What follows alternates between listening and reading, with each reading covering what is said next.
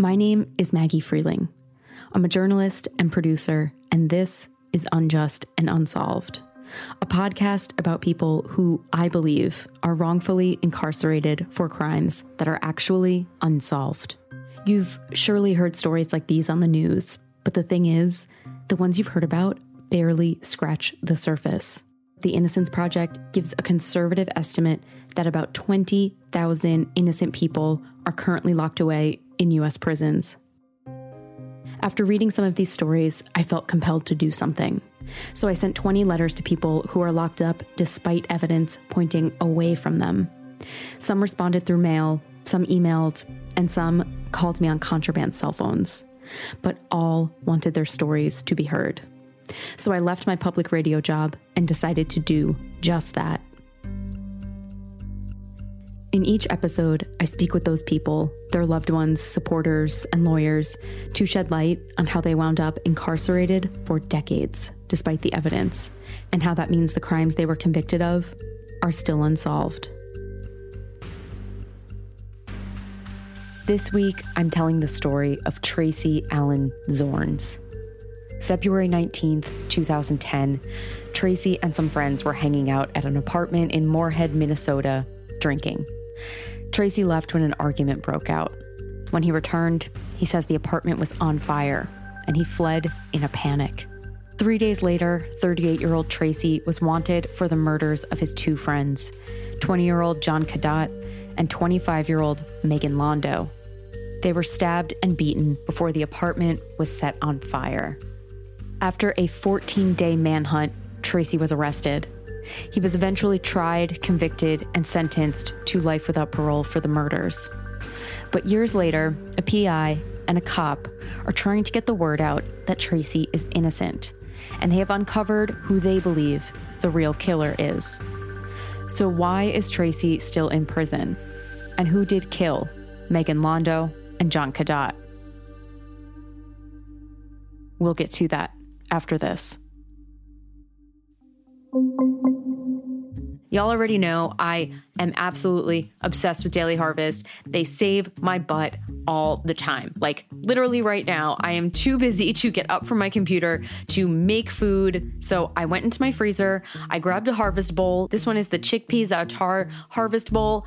Popped it in the microwave, and in just 5 minutes, I have delicious farm fresh food, frozen at peak ripeness to lock in nutrients and taste. Daily Harvest delivers delicious food built on organic fruits and vegetables right to your door. With Daily Harvest, there's an option for any time of the day, smoothies for breakfast, flatbreads for lunch or dinner, and comfort food when the weather starts to cool down, like right now.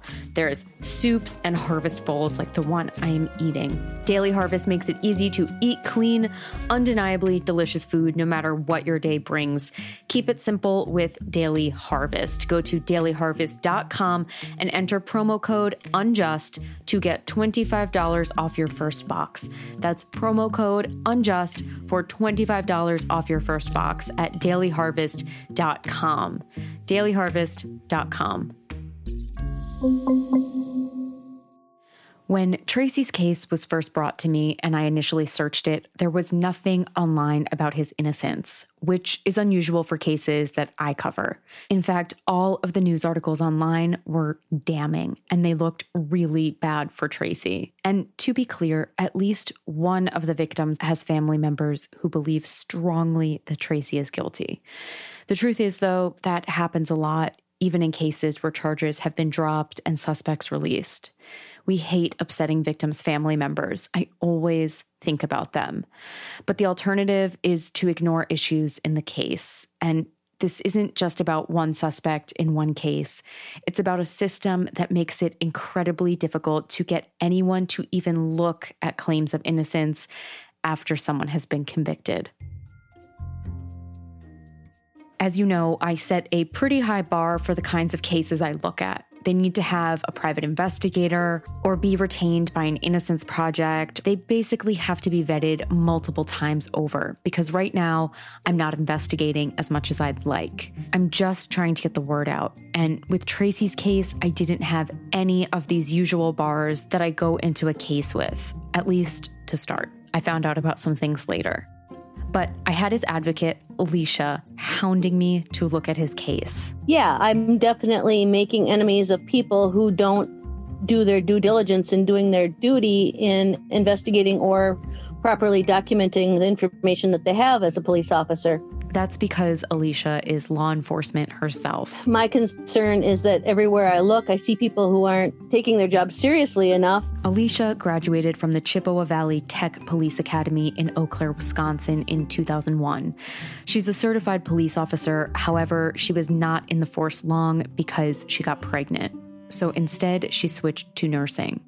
And after she retired, she started looking into wrongful convictions because she told me she has seen some corruption in her time on the force and she wanted to do something about it. She has been working on Tracy's case for about 3 years. Tracy is Native American, which Alicia believes played a huge part in his arrest and conviction. I've moved up to the Many County area that includes his reservation. And I can tell you that there is a really bad relationship between law enforcement and the White Earth Reservation. And I feel, this is just my personal opinion, but I feel that they have a bias against Native Americans. And so Tracy, being a person living on the reservation, who had a record, they just tunnel visioned on him. He was someone they knew. They recognized his face. They did not do any form of due diligence whatsoever in investigating this crime. None. I mean, it breaks my heart. Alicia helped me a lot with this case. It's really complicated, particularly how being Native American plays into it, which we'll get to. And the more I dug into Tracy's case, the more I started to see what she saw. And I couldn't stop digging. There was something very troubling about what happened to Tracy. And after I talked to him for the first time, I had to find out what. Thank you for using GTL. Hello? Hey, Tracy. Oh, good morning. Did you receive my email? I did. I didn't get a chance to read it yet. I've been looking at all of your documents today, so I have a ton of questions for you. Okay. Tracy Allen Zorns was born in Bagley, Minnesota in November of 1971. He is the youngest boy of 6 kids. His family moved around a lot.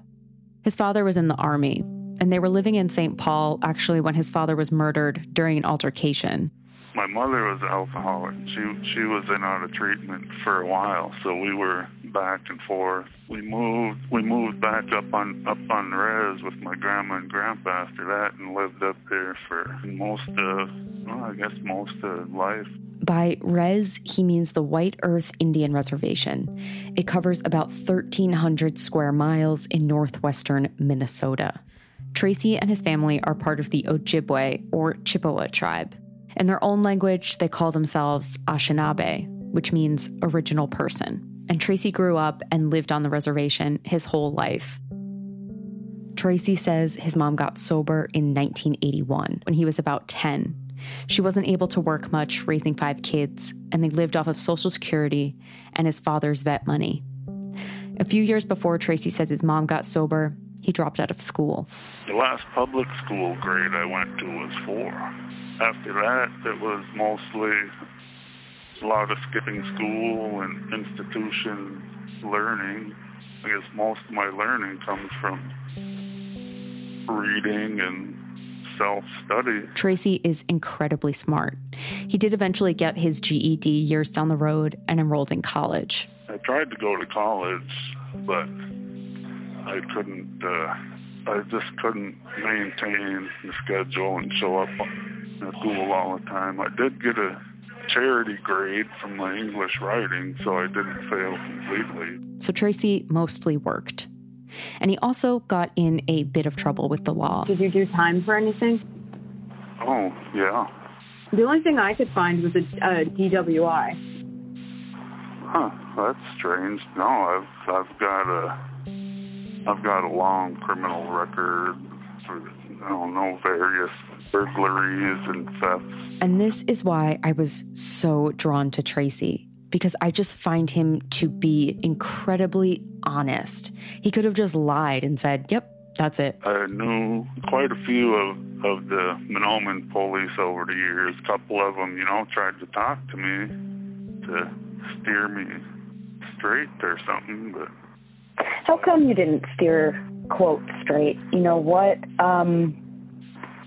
do you think was going on? You know, when you look back at your life, do you think you would have done things differently? I mean, I've certainly had a lot of time to think about it.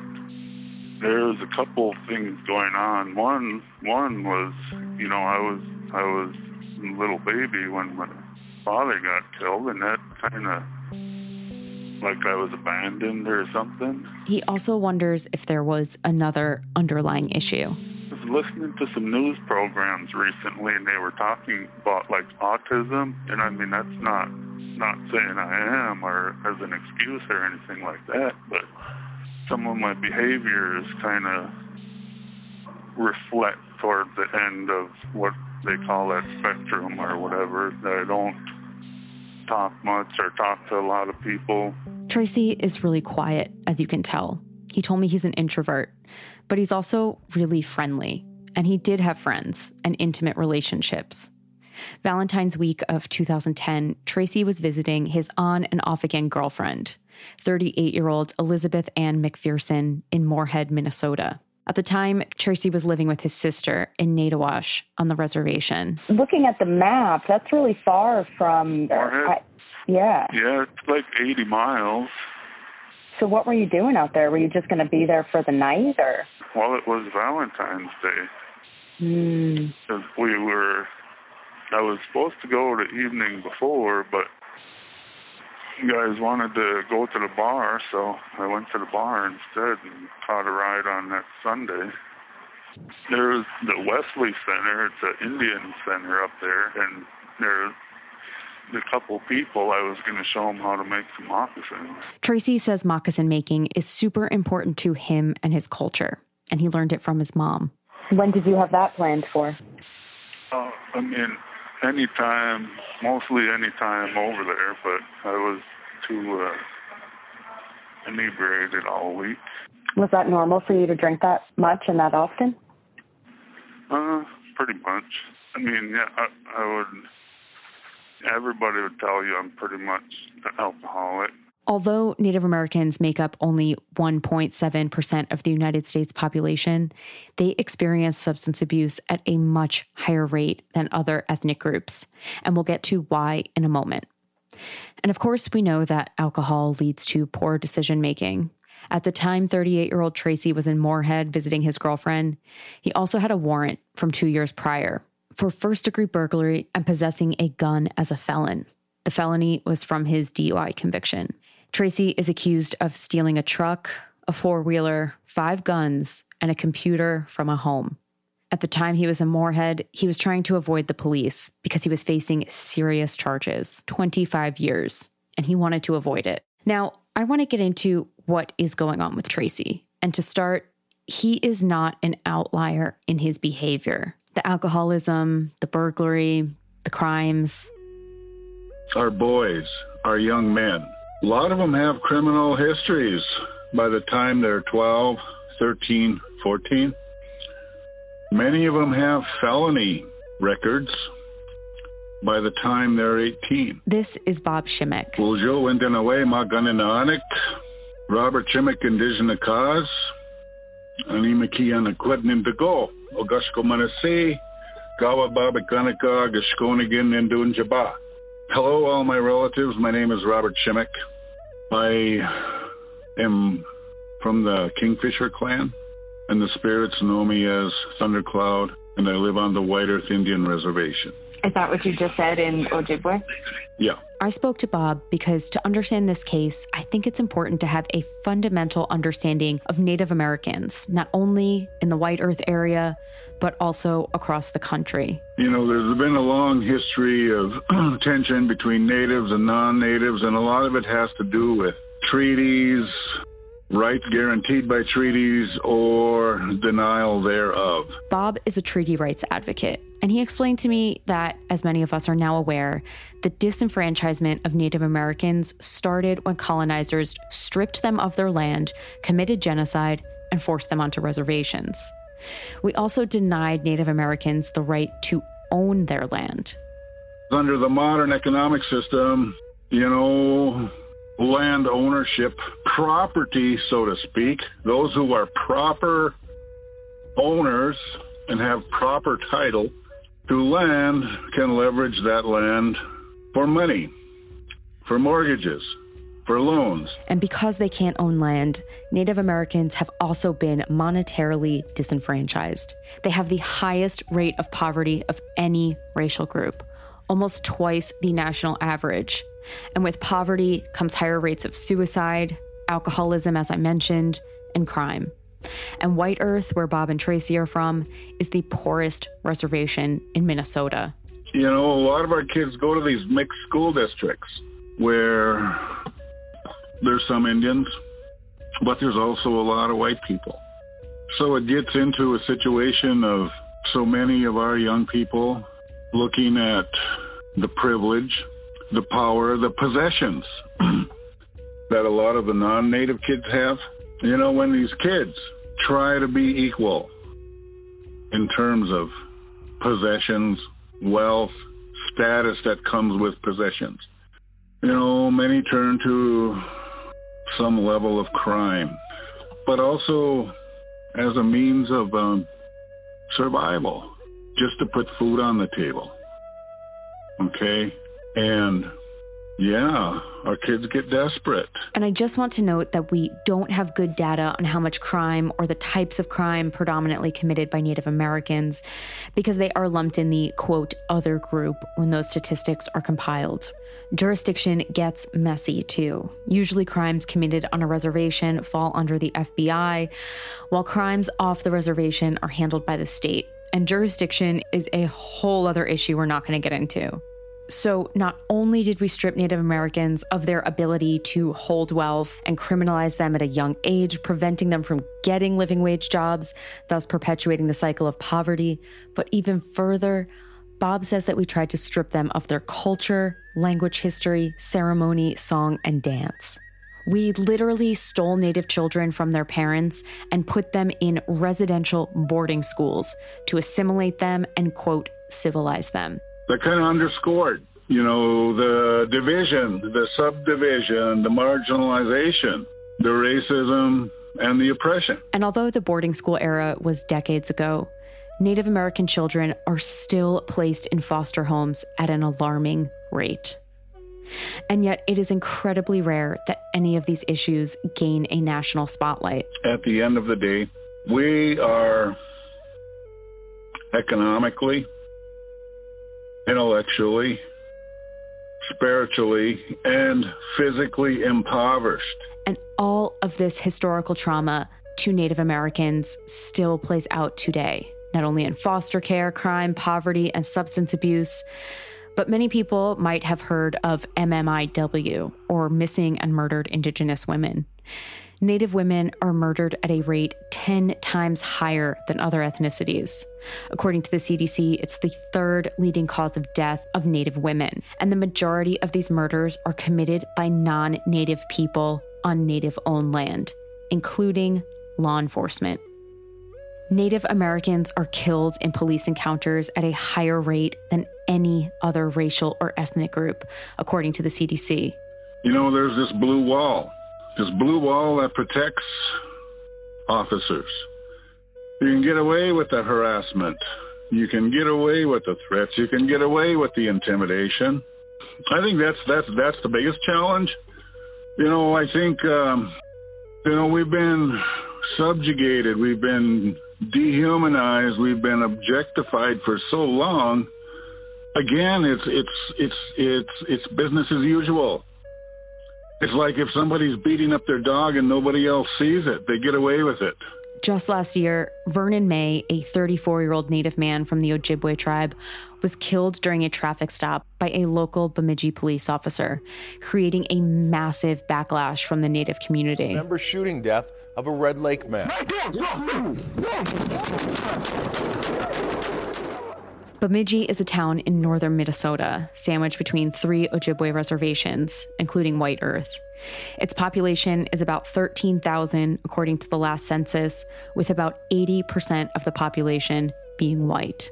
I always look to Beltrami County and the city of Bemidji as being kind of the armpit of racism for northern Minnesota, because there, it seems like it never goes away. There is always something going on in terms of race relations. And so that is the historical and cultural climate that Tracy was arrested and prosecuted under in Moorhead, which was about 90% white and also sandwiched between reservations. Which is why I think it is so important to contextualize Tracy's situation. I'm not making excuses for anyone's crimes, but the context is important to what happened the evening of February 19th, 2010. The night before, Tracy was hanging out with Liz, his girlfriend. Remember, it was Valentine's week, and he was 80 miles from his home.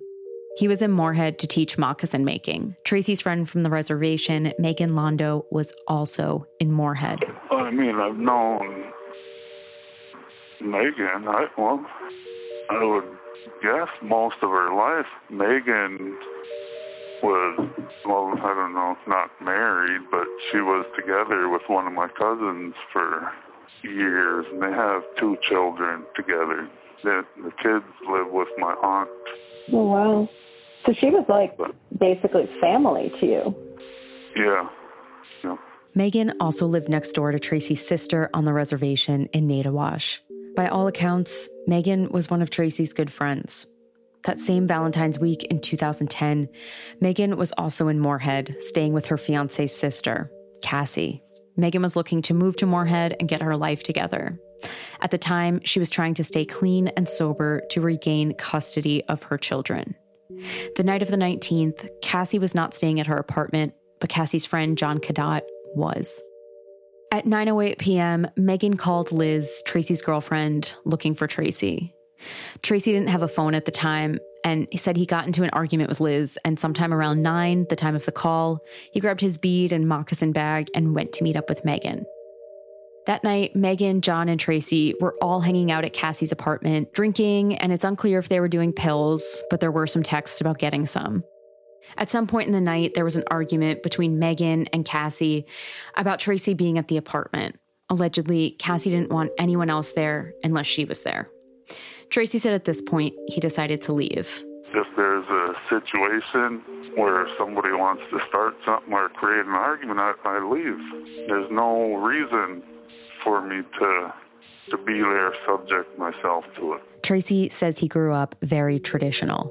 Follow the native ways, behaviors, I guess. I mean, I try to. I can't say I've ever been the model of everything or anything, but I always tried to act correctly. My criminal record doesn't reflect that, but my behavior, I think, certainly does. The main thing was to try to treat the people around you with kindness, courtesy, and respect. And I think I've always done pretty well with that, regardless of whatever else I was doing. So Tracy says confrontation was something he always avoided. In fact, only one incident I could find on his rap sheet even involves another person, and it is all the way back on this extensive rap sheet back to 1989. So yeah, I buy it. He avoided confrontation. Although Tracy admit to me that he now understands how entering someone's home to commit burglary can also impact a person's sense of safety and well-being. Anyway, the argument between Megan and Cassie was so heated, Tracy says he thought the cops might be called, and he was trying to avoid them. So there was kind of this argument going on, and I was just scared, paranoid. I couldn't be there because if the police showed up, I was going to jail. And then I would have to face the Becker County thing. Tracy didn't have a car, so he took John's car, since John was staying at the apartment. Where'd you go after you left? Over to the other apartment building where Liz was. But in that one, you needed a key to get in the door. Tracy says he couldn't get into Liz's apartment. Liz was so upset from their argument that she says she took 10 to 12 Ambien pills and some Tylenol PM and was completely out until the next morning. And I can't help but think if she didn't and Tracy was let into the apartment, that he wouldn't be in prison. So that's where I passed out at, because by this time, I mean, I'd already been drinking for, well, all week, but at least for most of the prior 2 days. Tracy says he passed out in the parking lot in John's car. Back at Cassie's apartment, neighbors said they heard loud arguing around 2:24 a.m., and another neighbor says they heard what sounded like sex sounds around 5 a.m. Turns out, what they probably heard was the murder. Tracy says he woke up in the car in the early morning hours around 7 a.m. and saw Cassie's apartment on fire, and he panicked. That's when fire trucks and everything else, and I just fled. You know, that's kind of what I do. It wasn't the conscious of guilt fleeing. I've been running my entire life. Anybody that knows me will tell you that. Tracy went back to his sisters and hoped everything was all right.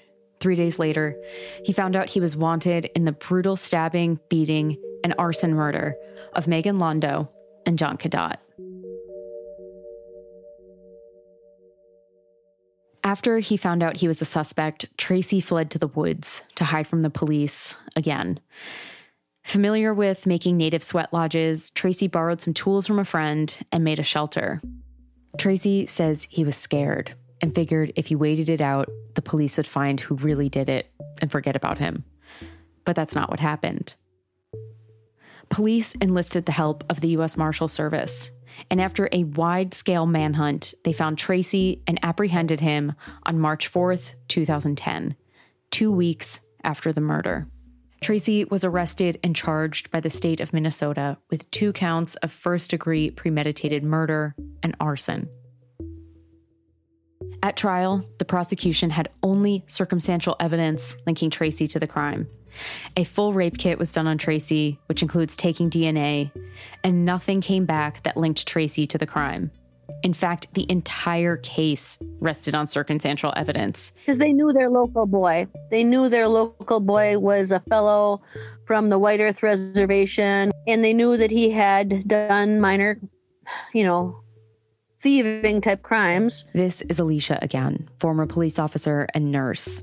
She says they also bolstered their case by making Tracy out to look like a monster. There's a real flavor of racism. There's a flavor of a savage would do this.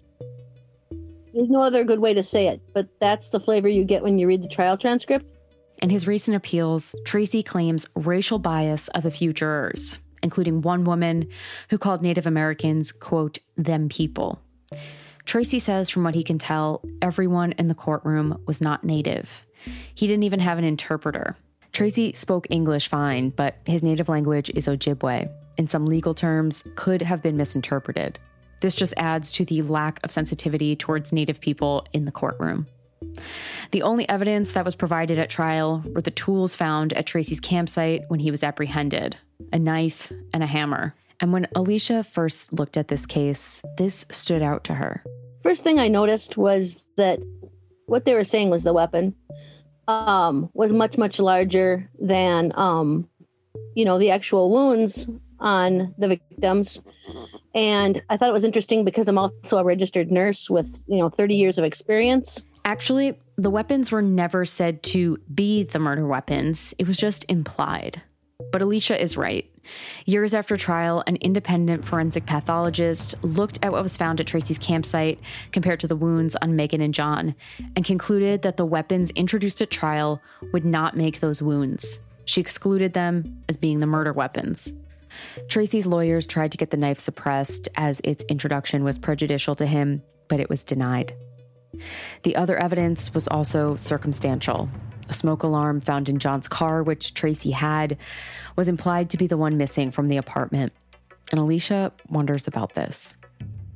Okay, well, I'll just digress even further, and I'll just tell you this. Prior to this, I was dating after my divorce, and I did go on some dates with people who are law enforcement in this area. And I had one guy brag to me about how he framed many people who are Native Americans, and he was a white guy. She thinks it's possible it was planted. Because I work on so many other cases, I will say that obviously it went through my mind that the police might have planted things. Because they get tunnel vision, and they will actually sometimes plant evidence to make it look like somebody did something. And I'm not saying that that's what happened in this case, but I'm saying that I considered it as a possibility because I've seen it happen in other cases. And so besides those two very circumstantial pieces of evidence, there was nothing else linking Tracy to the murders besides the fact that he was at the apartment that night and his friends died, but he didn't. The prosecution didn't even have a motive, and they say they don't have to prove motive, which is true, but still begs the question. Why would Tracy kill his friends? All the prosecution says is that Tracy was the only one with the means and opportunity to kill Megan and John. Tracy's trial lasted 6 days, and the jury deliberated only an hour before they returned on March 9th, 2011, with 2 guilty verdicts of first-degree murder in the stabbing and beating deaths of 25-year-old Megan Londo and 20-year-old John Cadotte. Tracy was sentenced to life in prison without parole. You know, one of your close friends or, you know, family members died, and then now here you are serving time for it. All of this time, I mean, I just imagined that they would find out what happened, you know, that I didn't have anything to do with it. So it never, I mean, it was just hard to imagine being in this situation right now because of it. Yeah. You'd think that if they would have done more investigation, they would have discovered more. But once they found my name, they just focused all their attention on me. Now, I would agree that it made sense for police to look at Tracy. If you have 3 people hanging out and 2 die, of course the one who survived is going to be the front and center suspect. And this is what I started telling you earlier. But the closer I looked into this case, the more questions I had. For one, investigators, including Tracy's own defense investigator, didn't look at anyone else but Tracy. And tunnel vision is indeed what they had, because there was in fact another person at the apartment who had the means and motive to kill Megan and John. It's tough. I mean, he looks pretty guilty. Did he run when he found out they were looking for him? Yep. Because that's what he does. You know, he's been in and out of prison. He knows the deal. He knew he was going to go for a long time. This is Suzanne McComas. She's been a licensed private investigator since 1997. But did he kill these 2 people that he knew and was friends with the girl? He'd been friends with her for years, friends with her family? No, he did not. And I'm never going to think that he did it. Suzanne worked for 6 years in law enforcement, and among her many other accomplishments, she worked as a PI for America's Most Wanted. You make the call, we make the capture. America's Most Wanted. Suzanne knows her shit. He's a career criminal, but he's a thief. You know, he never hurt anybody. And I couldn't find anybody in the tribe that could even remember a time where he ever hurt anybody. I mean, I found people that he babysat their kids. Yeah. You know. So he was never violent. Suzanne took Tracy's case pro bono in 2016. Coming out of your investigation, do you believe in his innocence? I absolutely believe that he's innocent of these homicides, yeah. Yeah, I don't think he killed these people. What is the best evidence that you came across of his innocence? The eyewitnesses that described what they heard downstairs, and the one guy in particular saw the person leaving that, had actually set the fire, heard the door close and heard the guy leave out the door.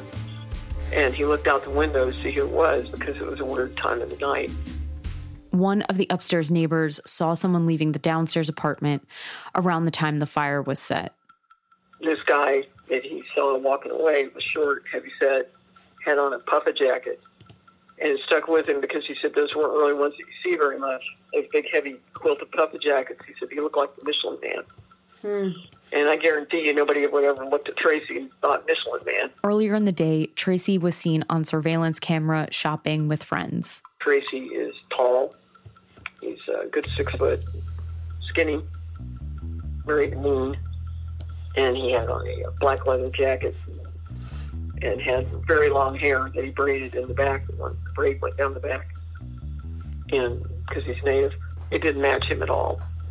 And it did match somebody else that had access to the apartment.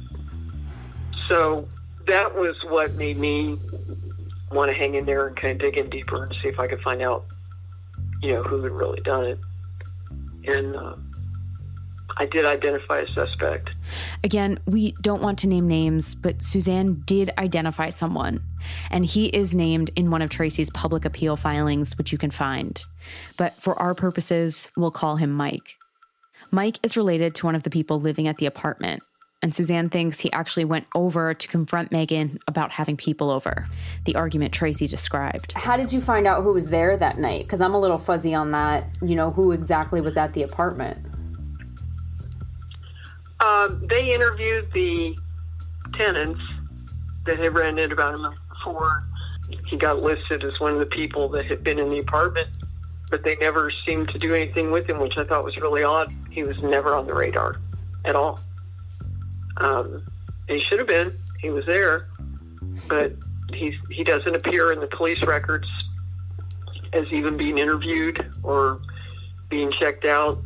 And there's something else really convincing for Suzanne about Mike. And when I dug into his background, it turned out that he was actually pending trial for another assault on another Native American woman in the adjacent state that was almost a mirror image for injuries to what this female victim had.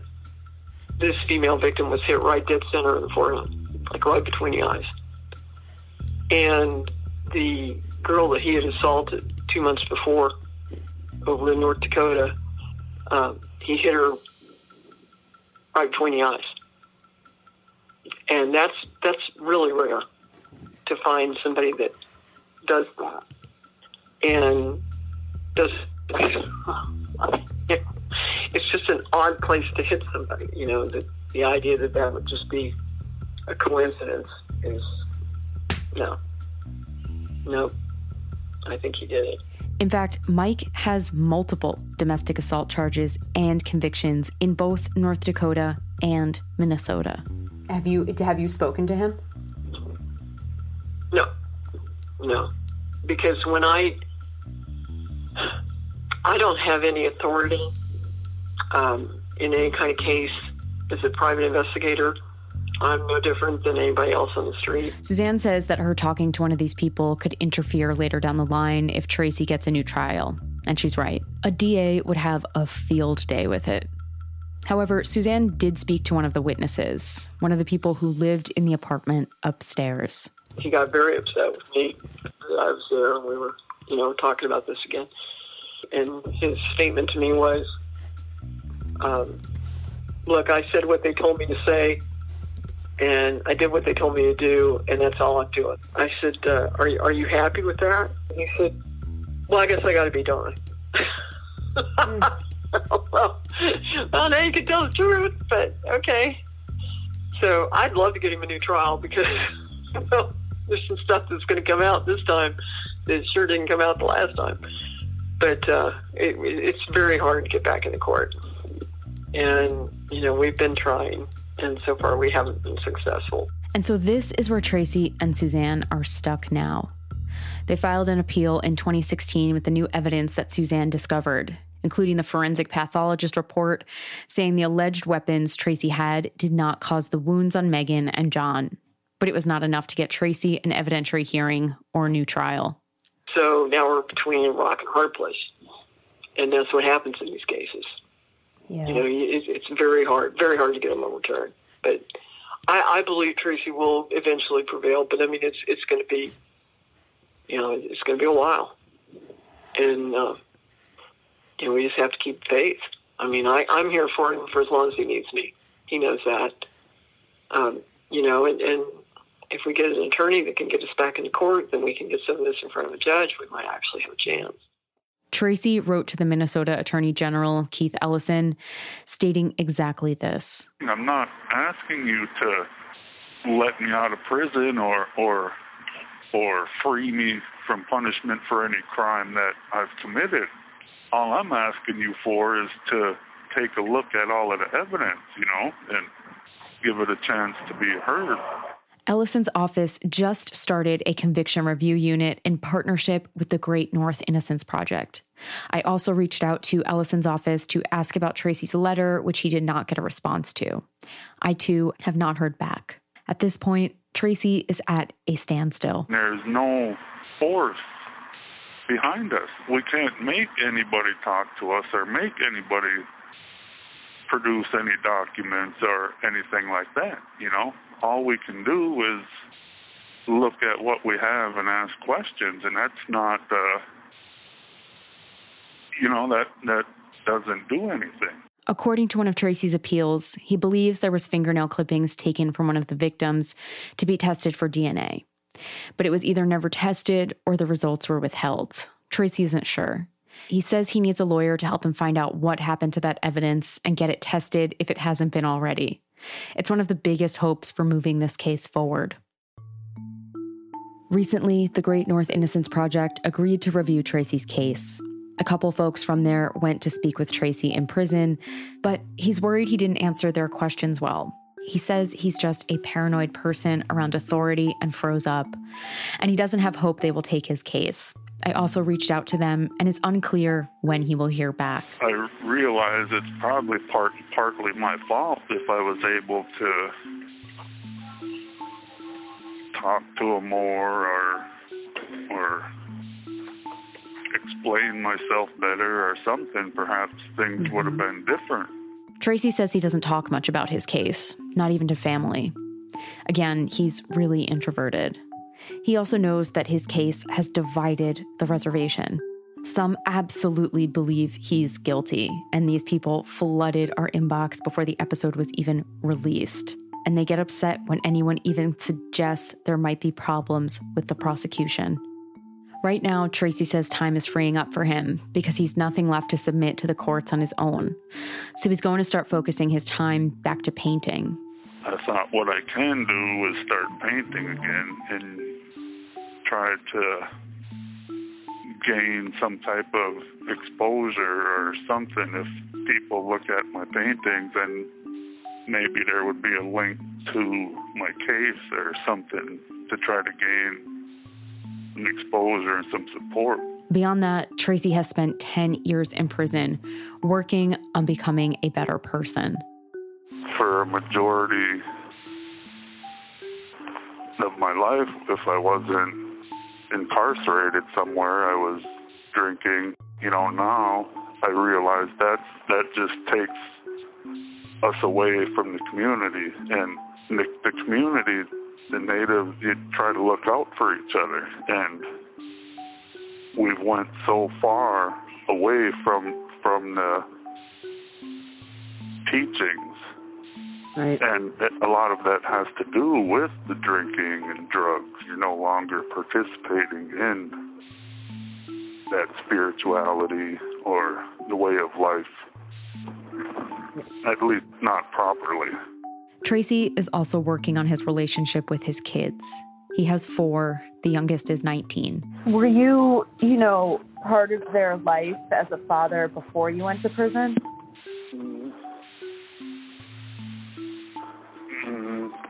Poorly. Yeah, poorly at best.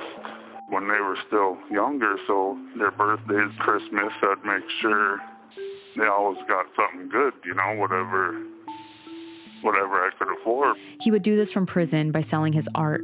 Tracy does beadwork, printmaking, and he paints. Full disclosure, I am currently trying to buy one of his eagle paintings. It is absolutely gorgeous. And Tracy says he also funded the forensic pathologist Suzanne hired, which was about $8,000. He did this from his art. And he says that took him a few years to pay. He says him and his kids speak on the phone now, but they're still working through some of their personal issues about him being an absent father. And Tracy says when he gets out, he wants to work on strengthening his Native community from the ground up, starting with kids. I think it's important to have some programs for children. Tracy says we need to allow children to discover and grow on their own and not just create, quote, clones of ourselves. That's what helps break the chain, he says. Part of this is working on combating the historical trauma that we talked about. Trauma that has led Tracy down the path he took. My great-grandma, she was the only one that lived past childhood, that made it to her teenage years. She had, there was 11 kids, and they all died from Spanish flu and stuff back, back in the early part of the century. And so these things affected her daughters. When her daughters were forced into boarding schools and stuff like that, so much more was taken from them from ill treatment and abuse and whatnot.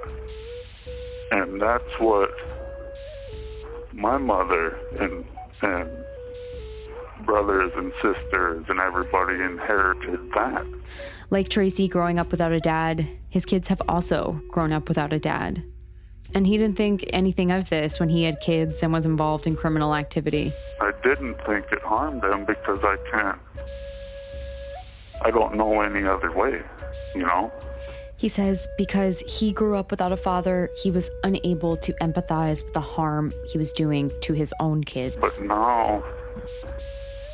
now I realize how wrong I was.